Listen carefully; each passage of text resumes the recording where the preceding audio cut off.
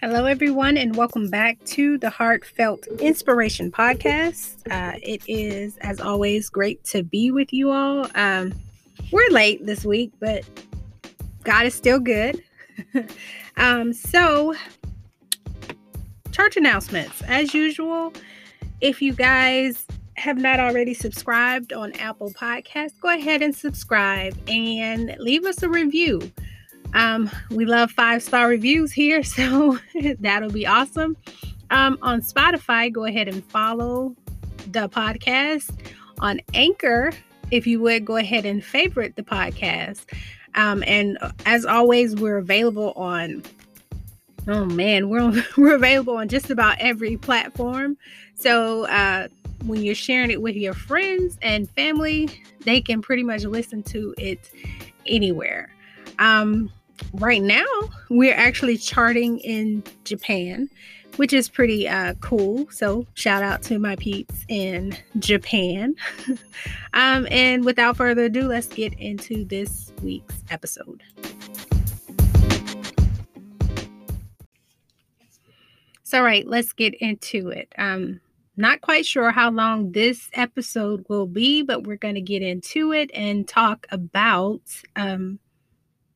why you have to keep going. And I think I've discussed this before, but I have to say to you guys that God kind of gave me a new revelation of this thing about I think it was a couple of days ago, and I was in my quiet time, and I think I'm not sure if I told you guys in the last podcast that I had gone through and read the New Testament, like at the beginning of this year, some of the end of last year, and I finished some months ago, and so I had been discussing or asking God for more instruction, more direction, just more clarity, and He was like, "Well, time to start the Old Testament."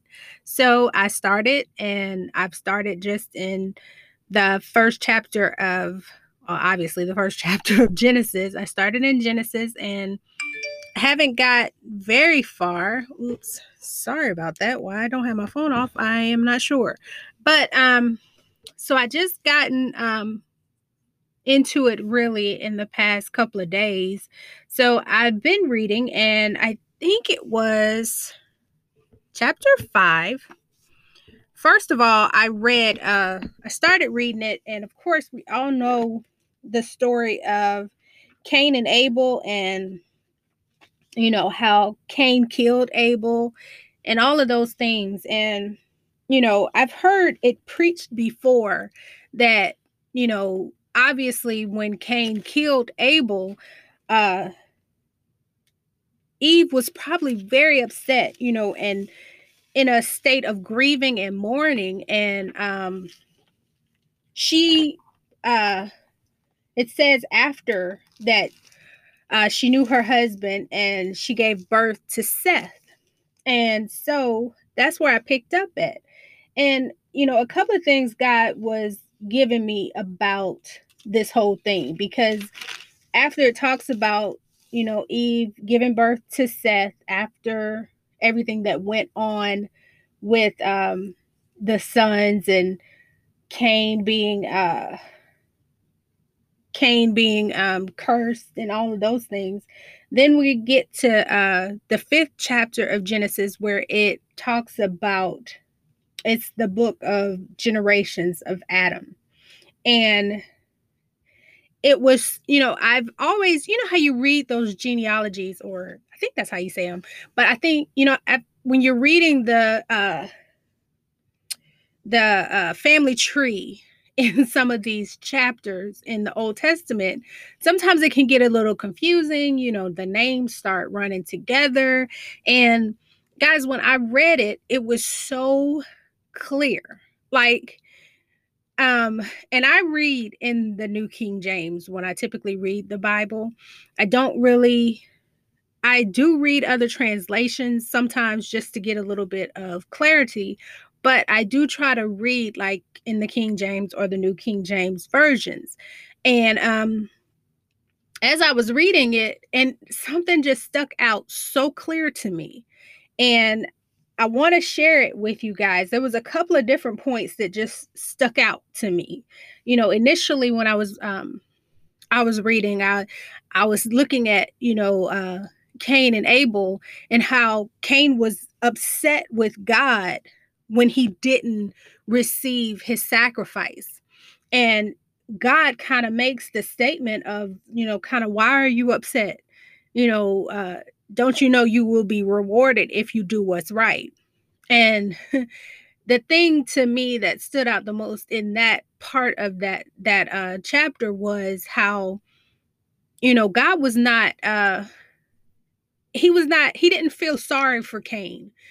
Cain felt sorry for himself, but God didn't feel sorry for him. And I just kept thinking in my mind, man, so Cain knew better. You know what I mean? Like, they knew what was to be sacrificed. Like, there was no, as you go on into the chapters and the next books and stuff, God clearly says what is the appropriate sacrifice for sin, or what is the appropriate sacrifice to bring to him.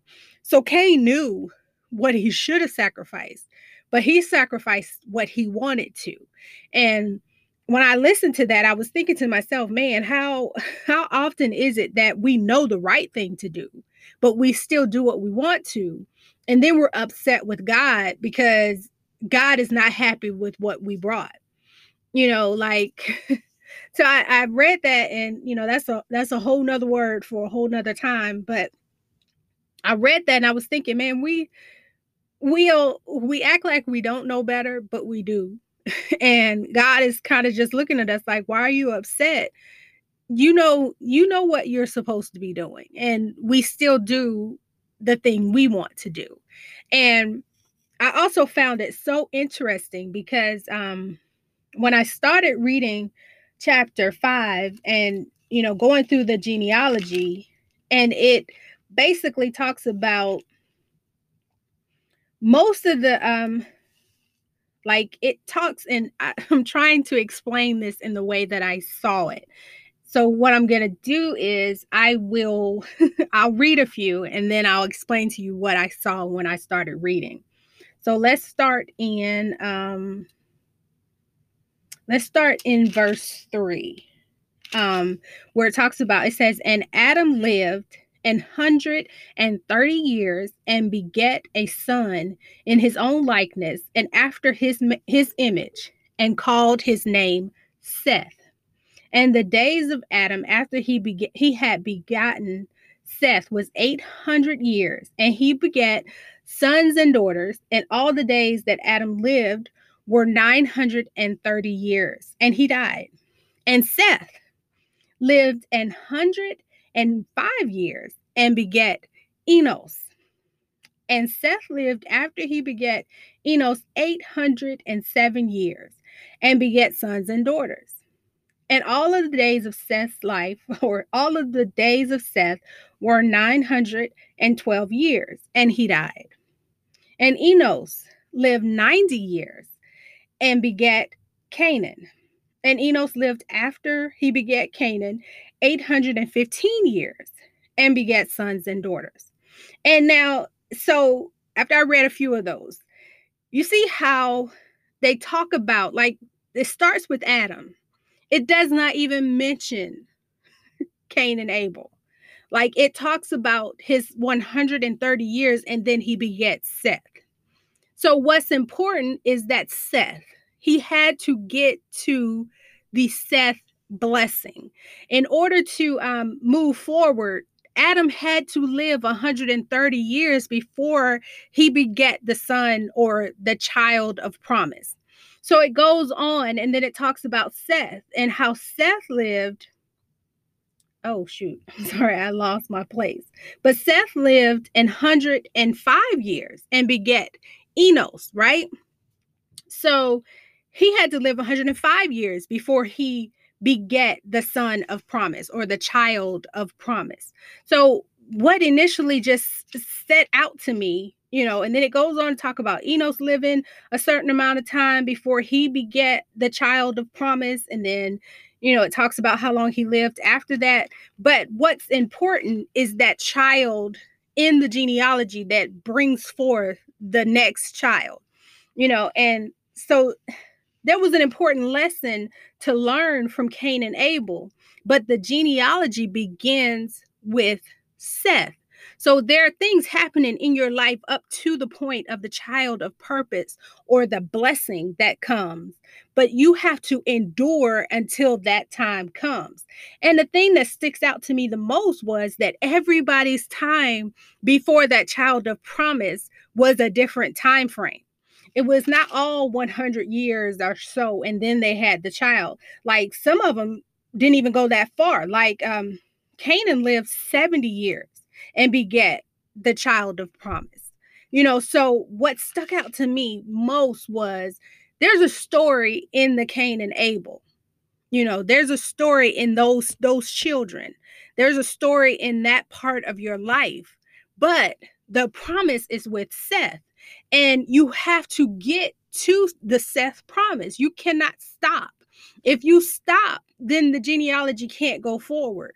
You can't pass on those generational blessings that you need to pass on if you stop where the hard times come. If you stop where Cain kills Abel and you're so grieved, or you're stuck in a place of depression or sadness, you're not going to get to the Seth blessing. You have to get past that. You have to get to the 105 years or the 70 years. You have to get to that child of promise so that you can be blessed. And so that thing stuck out to me so hard, y'all.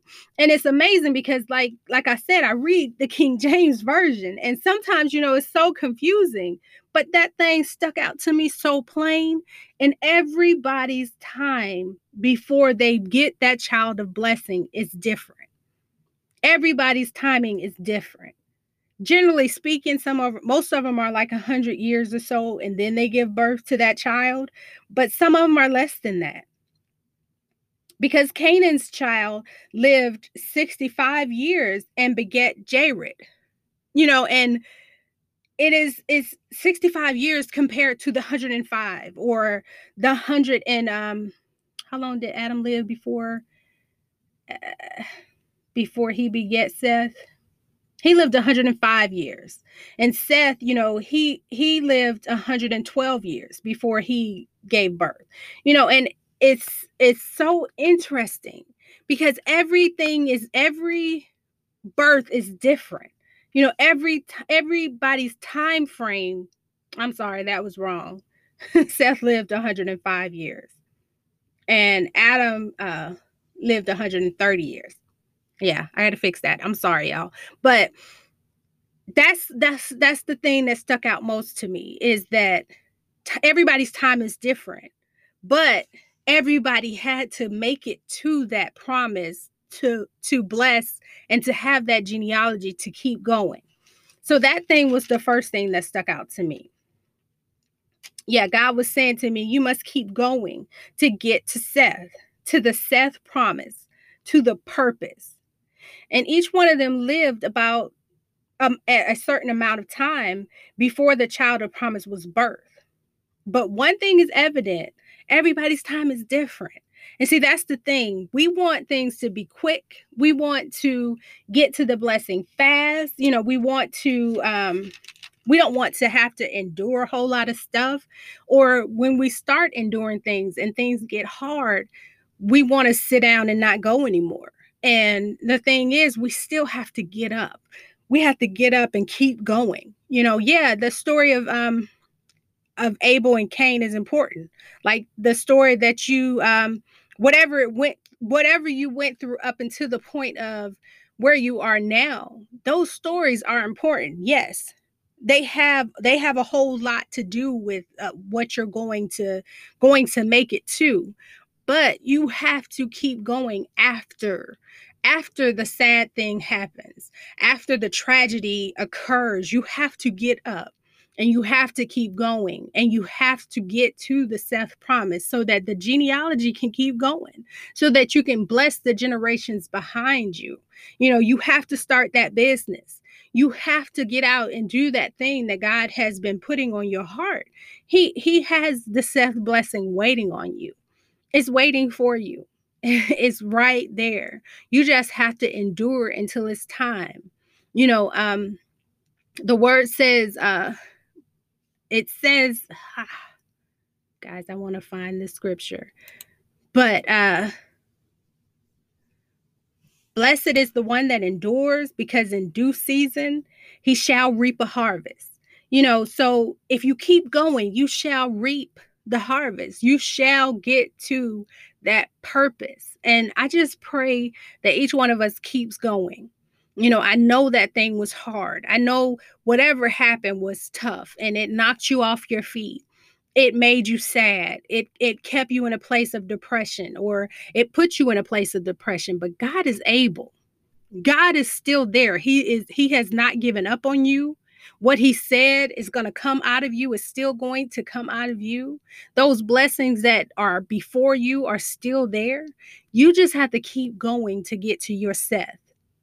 Okay? You just have to keep going to get to your Enos, to your Canaan. You have to keep going to get to that child of blessing, so that you can bless your generations behind you. I love you guys so much, and I hope that blessed you. So yeah, keep going. Get to your Seth. Get to your purpose. Because I know that whatever it is beyond that purpose is where the genealogy can really bless your family, can bless the generations that come behind you. It's in our hands. It's in us. We can get up. We have the ability to get up.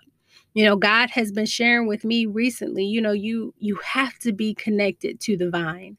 When you get disconnected, that's when things start happening. That space that's created between you and God when you're not talking to him as often as you should. That's the place where you get to the point where you don't know if there's ever going to be a Seth. But guess what? The promise, the purpose is still in you. That Seth is still in you. That Enos, he's still there. Your 105 years, your 130 years, okay, that is just relative, but I'm saying however long it is to get to that place, keep going. Keep doing what you're doing. Don't stop. Stay consistent. I love you guys so much, and we will talk on Thursday.